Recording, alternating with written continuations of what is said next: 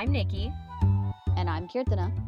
And you're listening to The Chat Room.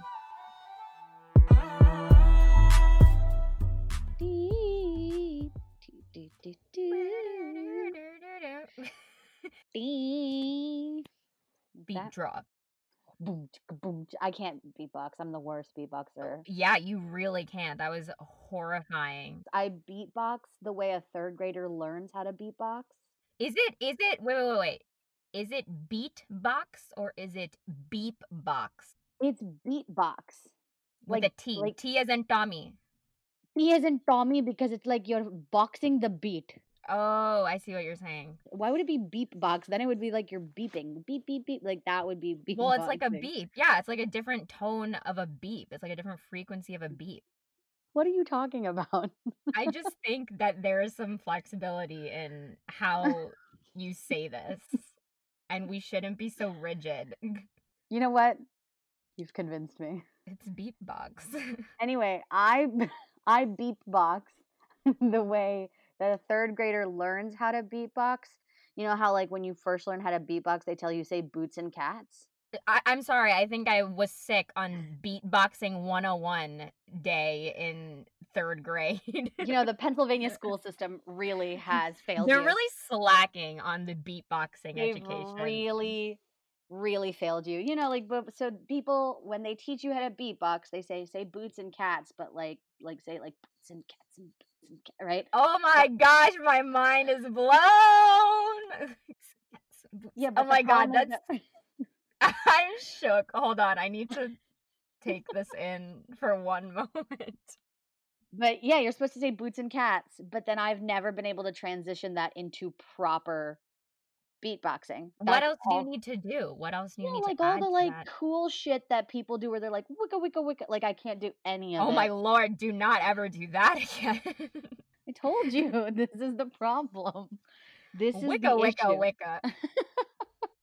All right. It's time to get serious. Today we're really excited because we're getting a double dose of Mira Royal Detective. Our guests are Jimy Shah and Vidhya Iyer, and we were so excited to talk to them, not only because they're both staff writers on season 2 of Disney Junior's Mira Royal Detective, but because they had vastly different paths to get there. Jimy is a comedian, writer, and director. Her work can be seen on Freeform, BET Networks, Fuse, IFC, Al Jazeera America, and Nick Jr.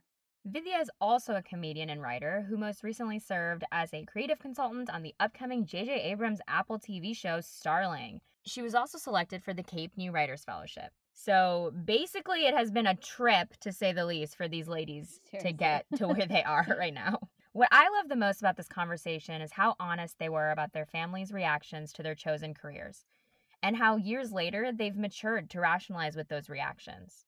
And they certainly were not shy to talk about any random topic that might have come up. Nope, not at all. Not at all. We hope you guys enjoy this episode and that listening to their stories will be a sense of comfort for any aspiring writers that might be tuning in. Check it out.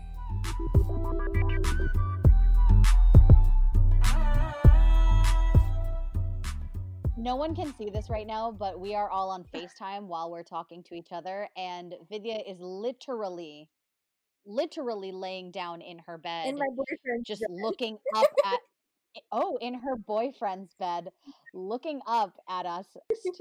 Do we have to bleep out the boyfriend part for Iyer, or are we good here? She knows I have a boyfriend. I don't love the bed part, but I do remember a very uncomfortable conversation when I was, I think maybe like 13 or something, and she found like my brother's texts or something, and she asked me, "What are boobs?"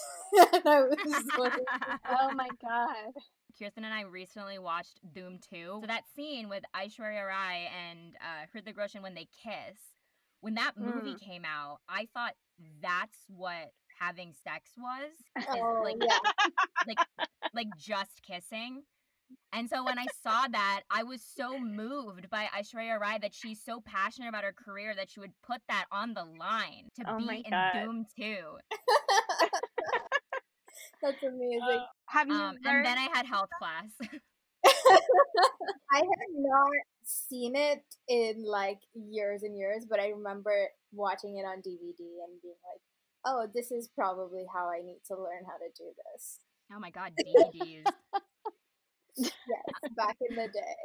The another era. This is the segment of this is the portion of the podcast I like to call "Let's talk about how young Nikki is," because she is marveling at the fact that we just said DVD while the rest of us are like, DVD is like my what is that called? What's Floppy the disk. cassette that? No, the VCR. What do you put in the VCRs? VHS. Oh my That's god. It's a lot of my acronyms God. to remember. No, it's really not. The fact that you just said VTR. The fact that you just said VTR. Oh my god. Guys, What are we doing here? Engineering is hard, okay? Let's now get into the bulk of this. I really want to thank you guys again for being on. I really want to run through, both your careers and your path up until now, because you both have had different trajectories up until this point, but now you're both staff writers on Disney Junior's Mira Royal Detective, which is such a historic show in its existence. And I'm also curious, what was your impetus for even getting into Hollywood? Vidya, let's start with you. My brother had a bunch of these DVDs that he burned of like all these American sitcoms, and then I just watched all of it in a very short amount of time, and then I was obsessed, and I was like, I want to write jokes and sitcoms, and that was the dream. I did do the engineering thing, and it was always like I always wrote. I used to write articles for like magazines and newspapers, and I used to write a lot of like short form like fiction. I just started writing it because I was bored in class, and I went to like a really nerdy girls' school, and the teacher was talking about something, and I was like, I don't give a shit. So I started writing a story, and the girl sitting next to me, because we sat in my school, we sat in these benches where two of us would sit next to each other, and my bench mate read my story, and she was like, so what happens next? And then I was like, okay, I have to write another chapter because she needs to know what happens. So I started just writing an entire I wrote like 8 chapters of this novel essentially, just because 4 of my friends kept bugging me, being like, so then what happens? So I think that's kind of where it really started. I went to college for engineering, studied computer engineering, and graduated, and then I realized I still wanted to be a TV writer, and I was like, well, I haven't really looked into this or tried to figure out how to do it, but it's clearly something that 10 years later I still kind of want to do. So I was like, let me try and figure it out. And I applied to film school without telling my family. I got in, and then I had to tell my family, which was very awkward. But you know what? It worked out, and I'm here, and I'm doing the thing. Now I have a niece, like my brother's daughter, and they're like, well, we need to make sure she goes to IIT at least. Oh no. The cycle is supposed to end with you. I have my fingers crossed that she's gonna be like, I want to be a fashion designer. So that's where like I'm hoping this is gonna go. To some extent, I mean, yes, it's like such a brown culture thing, but to some extent, I'm also like, I get it. Like, I feel like it's just the discomfort of not knowing what it is, and I think with my parents, and I think maybe it's true for a lot of brown parents, is like they work so hard, and especially immigrant parents, like they're just so they want to set you up for success in a very specific way, and I think not knowing how to help you in this space makes them very uncertain. I sent this text message to our showrunner, and my mom sent me a WhatsApp message being like, nice program, very well done. And I was like, that is the highest compliment you're gonna get from my mother ever.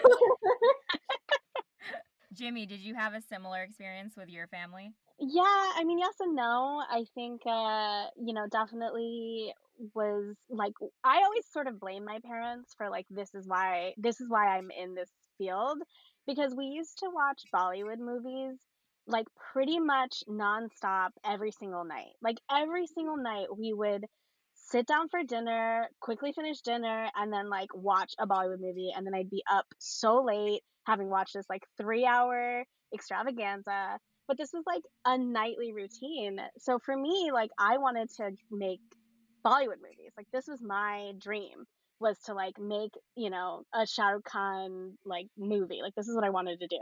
So I applied to film school, and I think my parents thought it was like, or at least not my parents, more my dad. It's my dad that has like the worry about it, or had the biggest worry about it. But I applied to film school. I don't remember now if I even told him that I applied or if I just did it on the low. And then I got in. And of course, like, I get in, and my dad is like at the mailbox, and he's the one that opens the envelope, and he's like, "What is this?" And I'm like, "Oh, I applied to film school. Like, this is what happened." And it was such a, like, it was an ordeal for me to like get, you know, to be allowed to go to move to New York. I was also 17. I'm picturing your dad open the envelope, and you know, like in Indian soaps where they have these shots where it's the guy like turning his head, like dun dun dun Yeah, dun dun dun, and it's yeah, like, yeah, totally, 100%. And also, like, NYU is so expensive, and it was just like all of these things all at once. It just felt like such a pipe dream. But I don't know if I was just like naive or just young, right? Like, I was just like, oh, this is great. Like, this is the best thing that's ever happened to me. Like, I totally have to go to film school. And I remember that whole like semester of high school was just such a, like, it was so stressful because I knew that this is what I wanted to do. I love New York. I, you know, had always been telling stories. I love being creative. I love doing all these things. And he was just so not about it. And I don't think even in, like, throughout college, like, he was really happy about it. And then post college, like, things really changed. I thought when I graduated film school that I was like, where are all the millions of dollars that you're going to give me to make my opus, my Bollywood movie? And as we know, that's not how this works. So I had to move back home because there were so few jobs, and, you know, living in New York is expensive. And so I moved back home, and I was working retail, and I was working for a nonprofit. I had like all these jobs, but I knew that I wanted to sort of move back to New York, and I was just saving money. And he would be like, "Is it time to think about law school?" He'd be like, "Oh, I think you'd make a really good lawyer. You love to argue." Like, he would just like try to like convince me that this is the thing I wanted to do. And I think I remember one day like being asleep and like probably like till 10 or 11, which is like not okay for him. And I remember him putting like an LSAT book like on my body, like as I like, as he's like leaving for whatever. And I was just was like, I can't, but I like, no, like, I had gotten this, like, you know, I'd lived in New York for 4 years. I'd been immersed into this like world of film and TV. I was like, there's no way I'm just like giving up on this yet, you know? And yeah, I would like fly to New York. I wanted to get like any job in entertainment that I could. And so I'd fly to New York, or I'd like would do whatever I needed to do an interview. Like, on a Monday, I would lie and like lie through like my teeth for like at my retail jobs or whatever I needed to do. I would lie on my resume and put like a New York address on it. Like, I was just like whatever I needed to do to be back in New York in this space that I really like love. And I just knew this like this is where I needed to be, kind of thing. Eventually I got a job at BET, and I started working as a promo producer. So like that means like I worked in marketing. I was making, you know, like ads for like TV shows, right? Like the things that we see like on the next episode, like that kind of thing. And I think that's when it like clicked for him. Like, he was like, "Oh, you can get money. You can get paid for this," because my dad is an accountant, and like money is like the bottom line for him, right? And so like being able to see like, oh, I can actually like have a job, be creative, and like make money, like, I think things started to change for him a little bit. So yeah, so I like, and I did that for like 5 years, and he got some like really great perks out of it too. Like, I took him to the hip hop awards. oh my God, brown dads love hip hop. Working at BET like helped me at the same time. Like, I had always been a drama person, but I knew that I was like funny, just because like I'm an Indian girl named Jimmy, and I'm 5 feet tall. Like, there's no way that like I don't use humor as like a defense mechanism all the time, right? Like, it's just not gonna happen. So like, I knew that I had been funny. So working at BET, I was like, they assigned me this show to work on called Real Husbands of Hollywood, which is like this like mock reality show. It stars Kevin Hart, and, you know, it's sort of like a, you know, Housewives of Atlanta kind of show, but like the mock version of it. So they would send me to LA, like, through this job, they would send me to LA, and we'd be there for like a few days, and I would just like write jokes as promos, right? So I'd have a setup and a punchline, and then it would be like, watch Real Husbands of Hollywood Sunday at 10 or whatever the time was. And I would shoot with Kevin Hart. I would shoot with JB Smoove. I would shoot with all these like really amazing comedians. And I just like started to learn how to write jokes from this. And I was like, oh, I was like, I think I'm funny. Like, I think I could actually like do this. And so I started doing stand up at the same time, and I was like, oh, this is actually where my voice is. So one day I got up in the morning and like was like, I'm gonna quit my job today.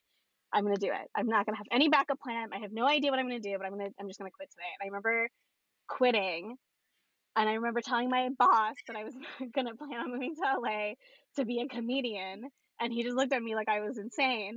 And then I told my dad, and my dad didn't speak to me for a very long time after that. I was gonna say, and then your dad murdered you in your sleep with an LSAT book.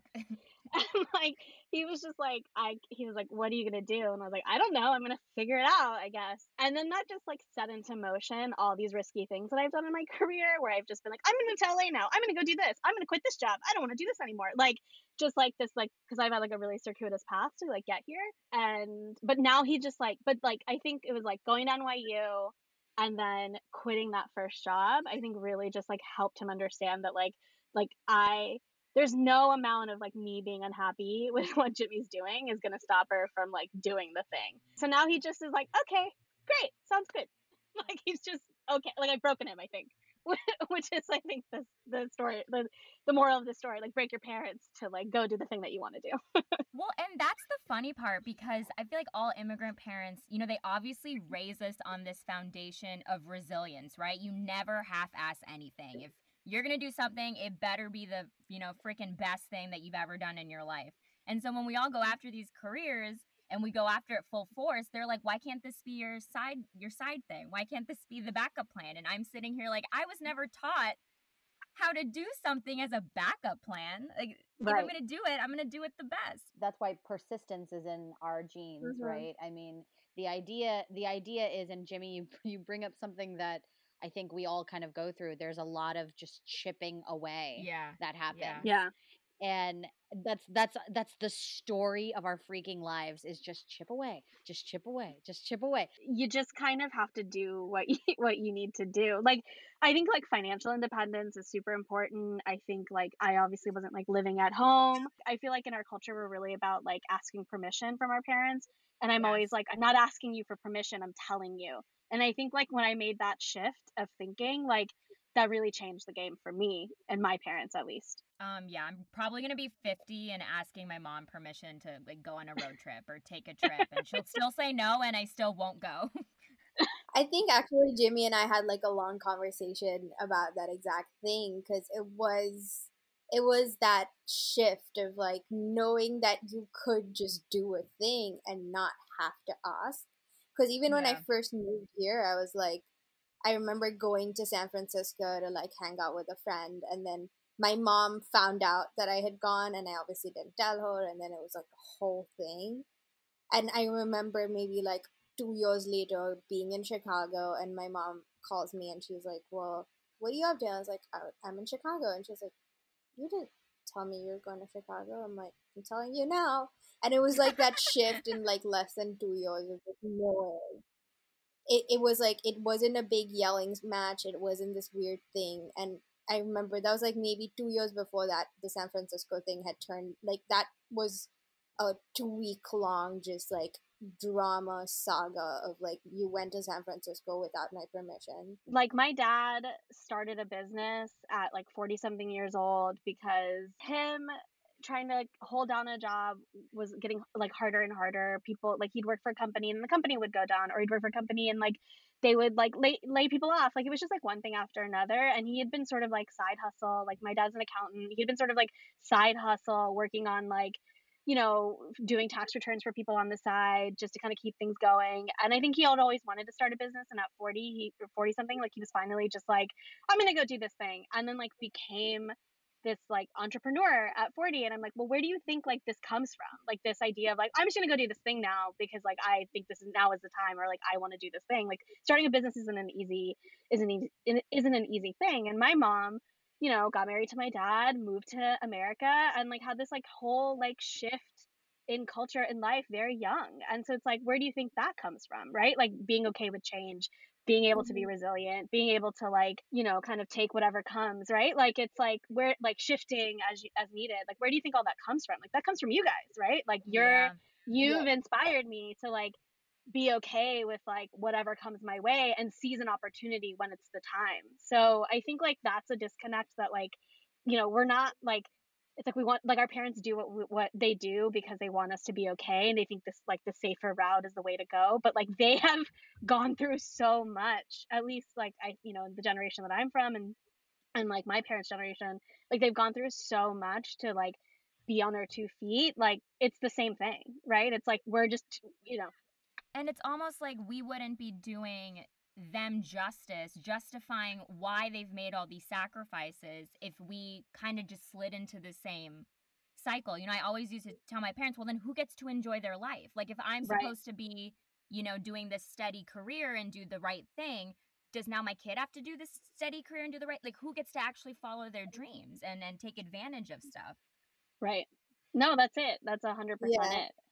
It is interesting though, I will say, like with my parents, they've taken so many risks, and my dad has always like what Jimmy said too, like my dad is the one who made me love stories. He used to tell me stories every night, and he would tell me detective stories, all of the Sherlock Holmes stories, and he told me this entire series called Tuppariyam Sambu, which is like he read it in Tamil, it's written in Tamil, but he told me all the stories in English. And he's like so good at it, and he would tell me in episodic form. And then I was like, it's your fault I love telling stories. It's like this comes from you. And then he's like, yeah, I kind of regret that. I'm not sure I should have done that. I mean, he's joking, but he's also like, oh, this should be your side hustle. We are good at this, but this is not your main thing. This should be your side hustle. But he's also like, I want you to take risks. You have a platform to be safe. If you fail, go take big risks and fail big. But then when I'm like, oh, I want to take this risk and move across the country and take my shot and be a TV writer, he's like, that's not the kind of risk I was talking about. I was talking about maybe starting like something in Silicon Valley. I'm like, but that's not what I want to do though. But that's a bigger risk to me, like Yeah, starting yeah. like starting a business, or like going to Silicon Valley and like trying to like, go into like being a VC, like all that stuff is so much more risky than like I just like I've managed to like make a career out of like being creative and do some really great stuff, and like have always sort of been on like the up and up, sort of, right? Have managed to like figure out how to make it work. It doesn't always work that way, and I think that is like a privilege for sure. But like, it's like there are riskier things to do, and I think like people don't understand. I think that's like such a disconnect in like our parents' understanding of like what it is that we do. Like, I think that was the thing with my dad, right? Is that you're going to be broke. Like, his thing is like, you're going to be broke if you go do this thing, because being an artist is like, the starving artist thing is so real for them, I think. And I Yeah. think and I think we've like, I think a generation of people have figured out like, you don't have to be a starving artist. Like, that's not, Mhm. there are many ways to get to where you want to go. Like, there are many paths to this thing. And I think Vidya and I are a perfect example of that. Like, Vidya's path is so different from mine. And Yeah. we're still at the same place, right? It is riskier. It is so much riskier in its own way of like going to Silicon Valley or starting something.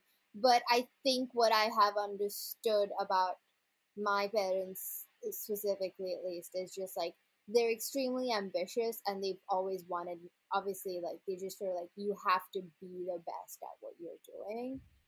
And but for them, they also want to help me and set me up for success in that space. And I think with Hollywood and with writing and with TV, it's not a space that they understand or know how they can help me, so they feel even less in control. And I think that's where a lot of issues like come from. Well, now you guys are in something that, I mean, Disney, Mira Royal Detective, first of all, besides having the most catchiest theme song in the world, I mean, if you listen to that shit in the morning, you are like screwed for the entire day. There's no way you're going to be able to concentrate on anything else.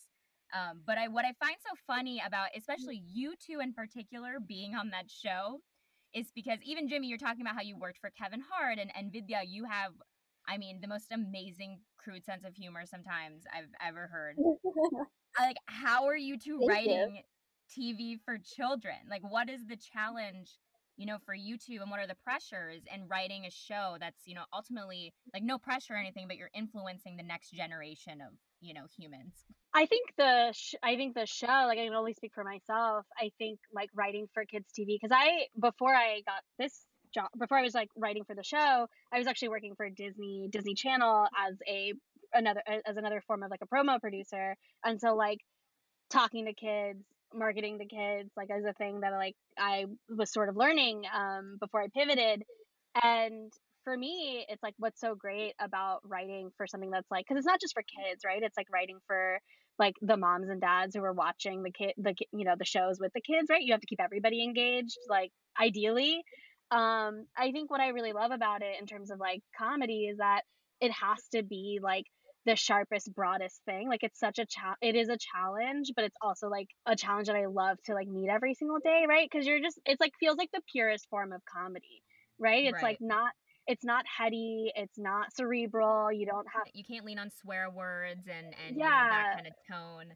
yeah, like it's like you really have to be funny. Like there's no other way around it, right? It's like it's a constant test for that. So I think like the the best part for me about the job in any capacity of like being a comedian, like doing stand up, getting up and doing my own thing, or writing when I was doing all the stuff that I was doing as like a promo producer, or even the stuff I did for like digital media, like anywhere you go, it's like just finding your voice within a voice, right? And so, like, do I get up on stage and is my sense of humor the same as it is in Mira? No, of course not, right? It's a lot more vulgar and crude, but the essence of like trying to make somebody laugh is the same.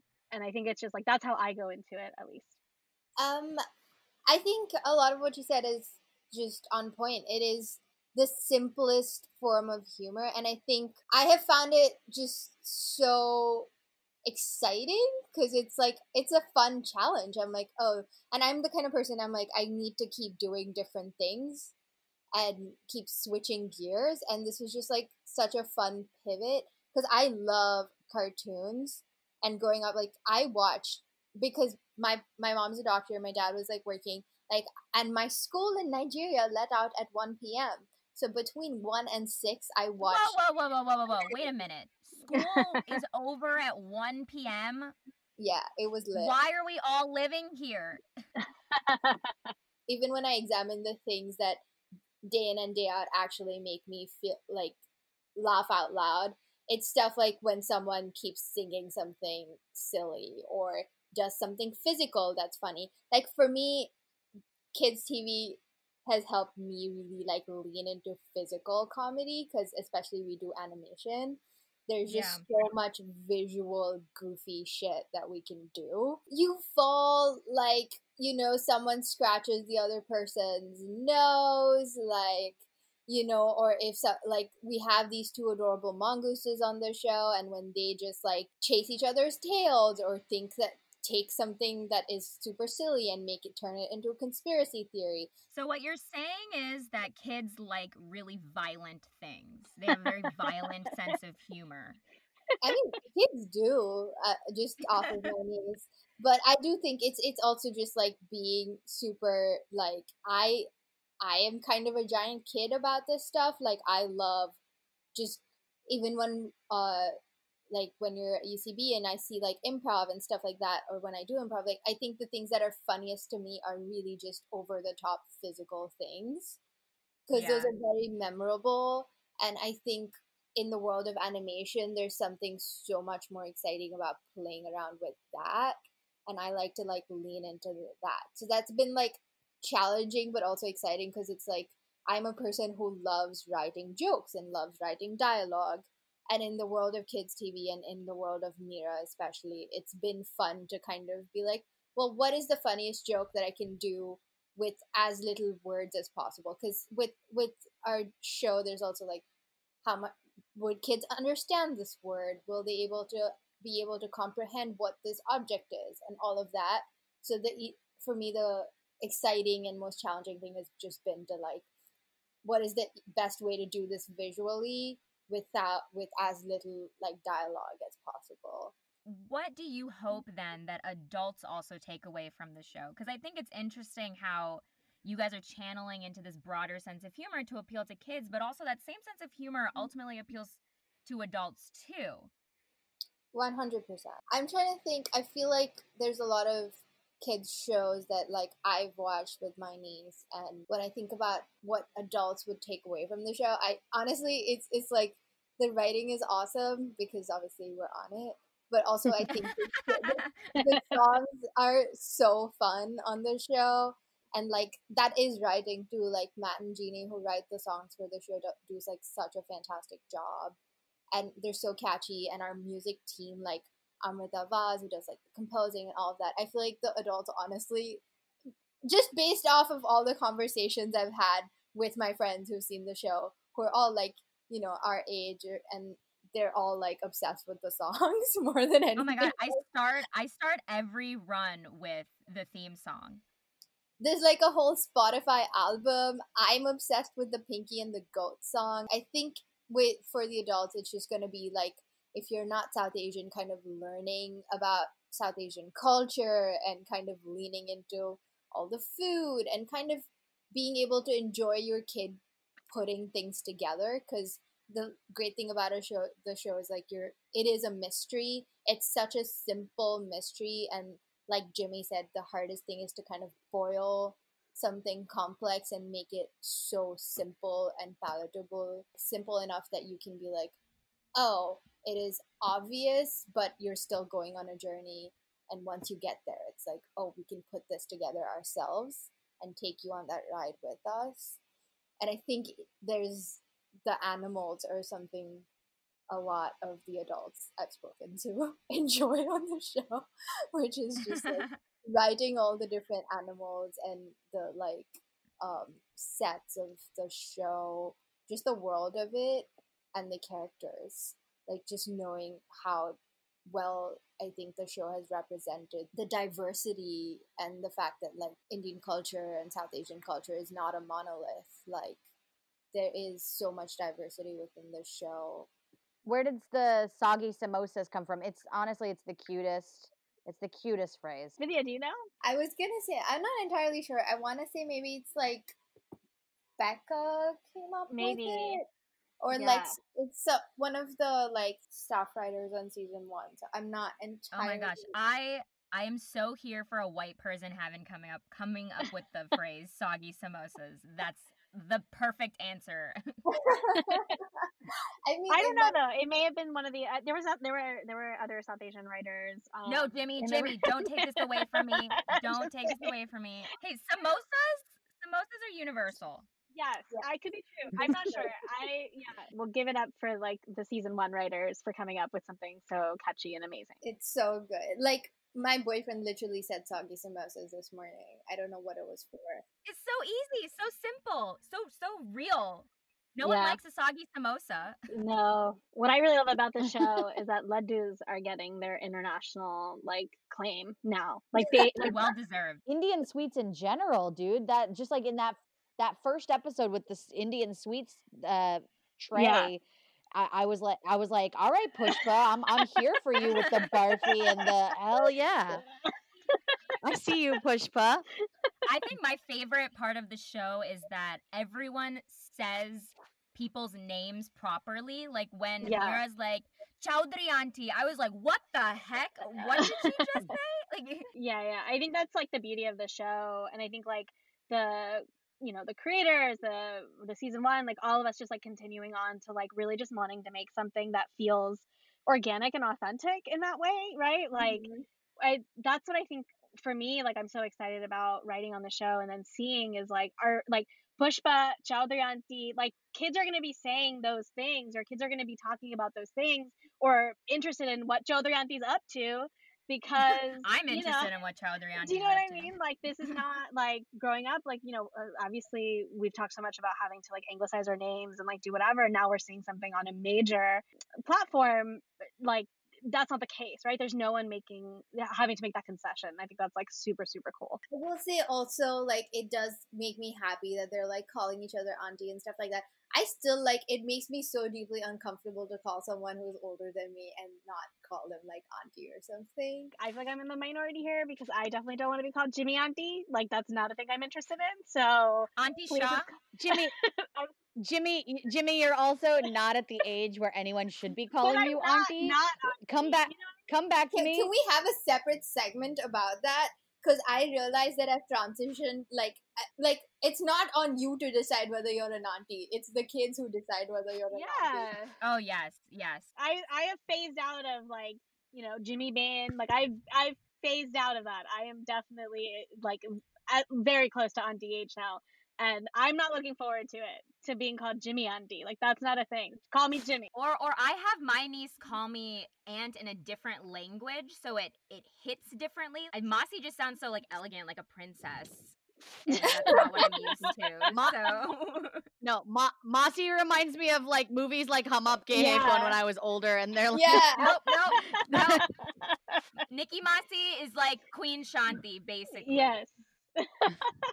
My niece calls me Ate, which is aunt in Tamil, which I don't mind. It's when they call me auntie in English, it really bothers me. Oh yeah, it stings, Yeah. man. We've kept you guys on for a while, but I want to bring it back full circle and kind of ask, as two people who really, I think it's a common misconception people believe about Hollywood that if you've made it, it's because you immediately had help from a family member or a close friend. It's not true. At the end of the day, most of us have created the connections that got us that first job or got us that first, gig in the industry. And I'm curious to hear from you guys any actionable, advice you have for young people who want to write for TV, but also, write for animation, because that I feel like that is also a very specific group of kids. I will say, like, reaching out to people who have done the thing that you really want to do. And I think the first step is realizing what your specific path that you want to go along is, like finding your voice, like Jimmy said,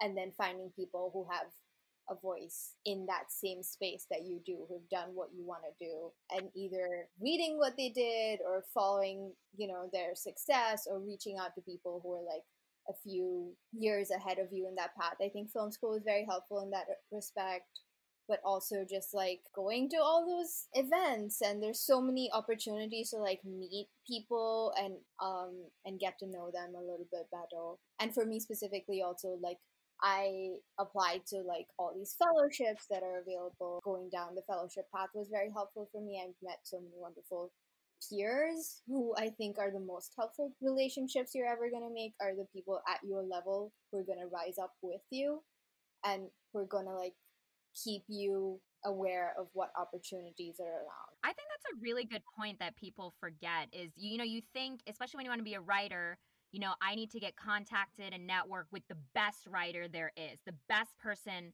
doing what I'm doing. And there is a place for that. And I encourage people to, send the cold emails, reach out to people, because you'll be shocked by how many of these guys really do want to help mentor this new class. But on the other side of the coin, it's like you said, your strongest network is going to be with people who are at your level and people who are ultimately just trying to achieve, the same goal as you. And I, like, for me, for an example, everyone I was an assistant with, we're all slowly becoming execs together. And now I have someone working at everywhere in the industry that I can call. And normally I would think, oh, I just need to know the heads of all these places. No, you got to, network almost from the ground up and build your network from the ground up. For me, like there are things when I think I was younger that I wish that someone had said to me, which was like, being as close to the industry was really helpful. Like this is an actionable thing, right? Like being in LA definitely like changed my life, I think, Right. in terms of like being here, or getting here. I think also like knowing that your path is your path. And I think that's like sounds like a little bit of like a platitude, but like really seriously, like I went to film school, wanted to do something, like I wanted to make Bollywood movies, I wanted to make like dramas, I wanted to do this thing.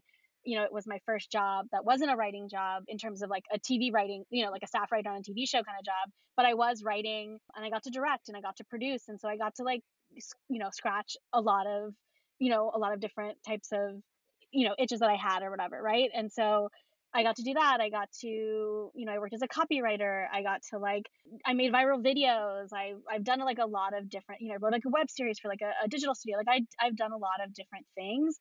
And like, I know when I walk into a room for like a general or even when I'm interviewing for like a writing job, like those are the things that actually people are more interested in, right? It's like, of course, like they read your script.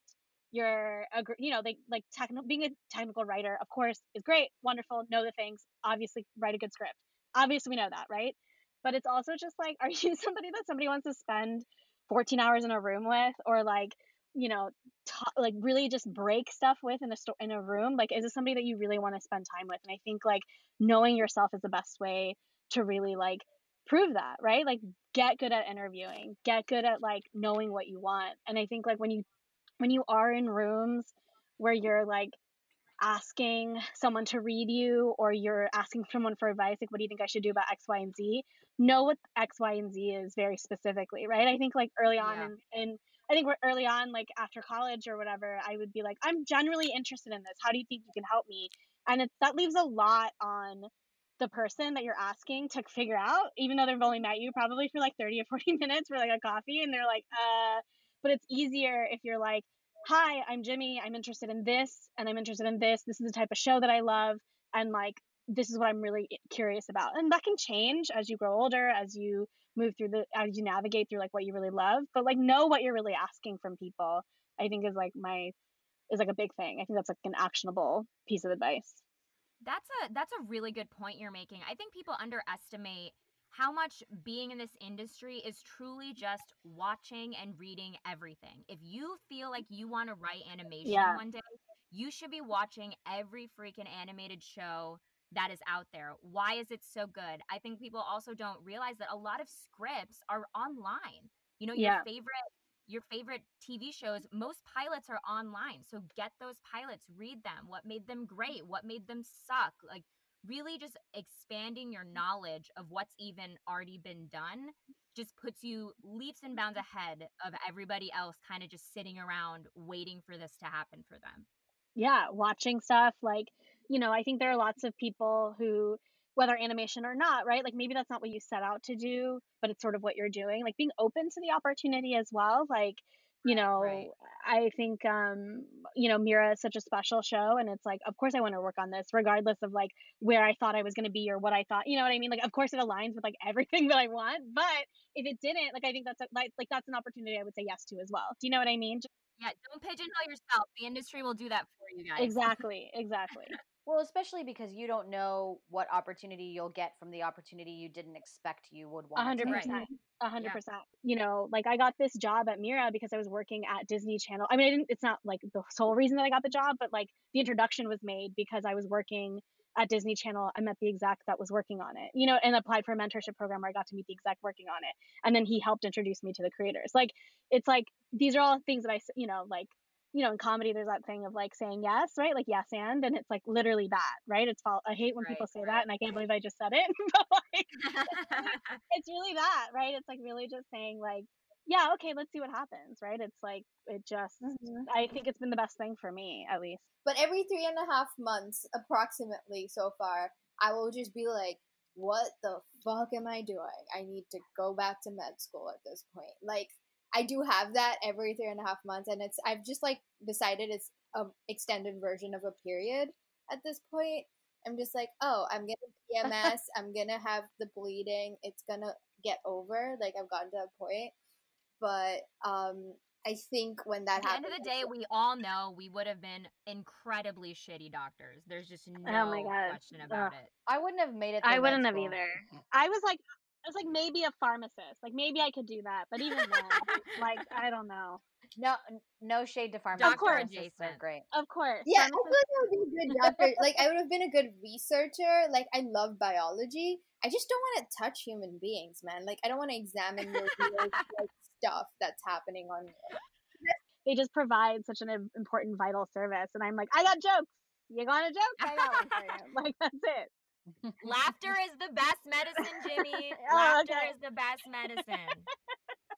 Jimy, Yes.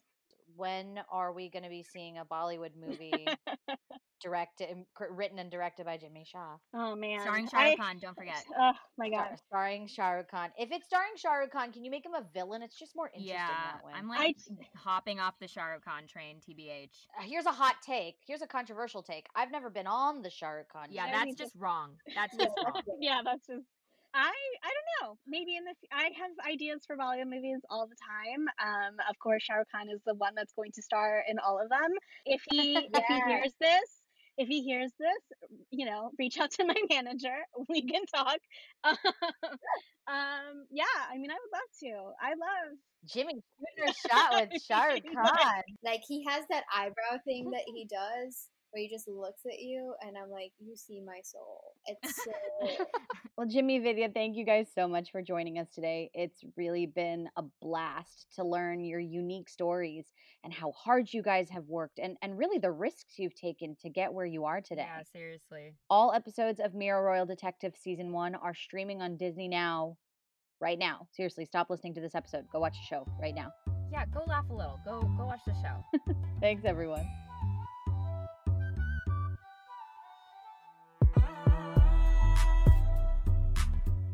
The Chat Room is hosted by me, Nikita Menon, And me, Kirtana Sastry. in partnership with Brown Girl Magazine.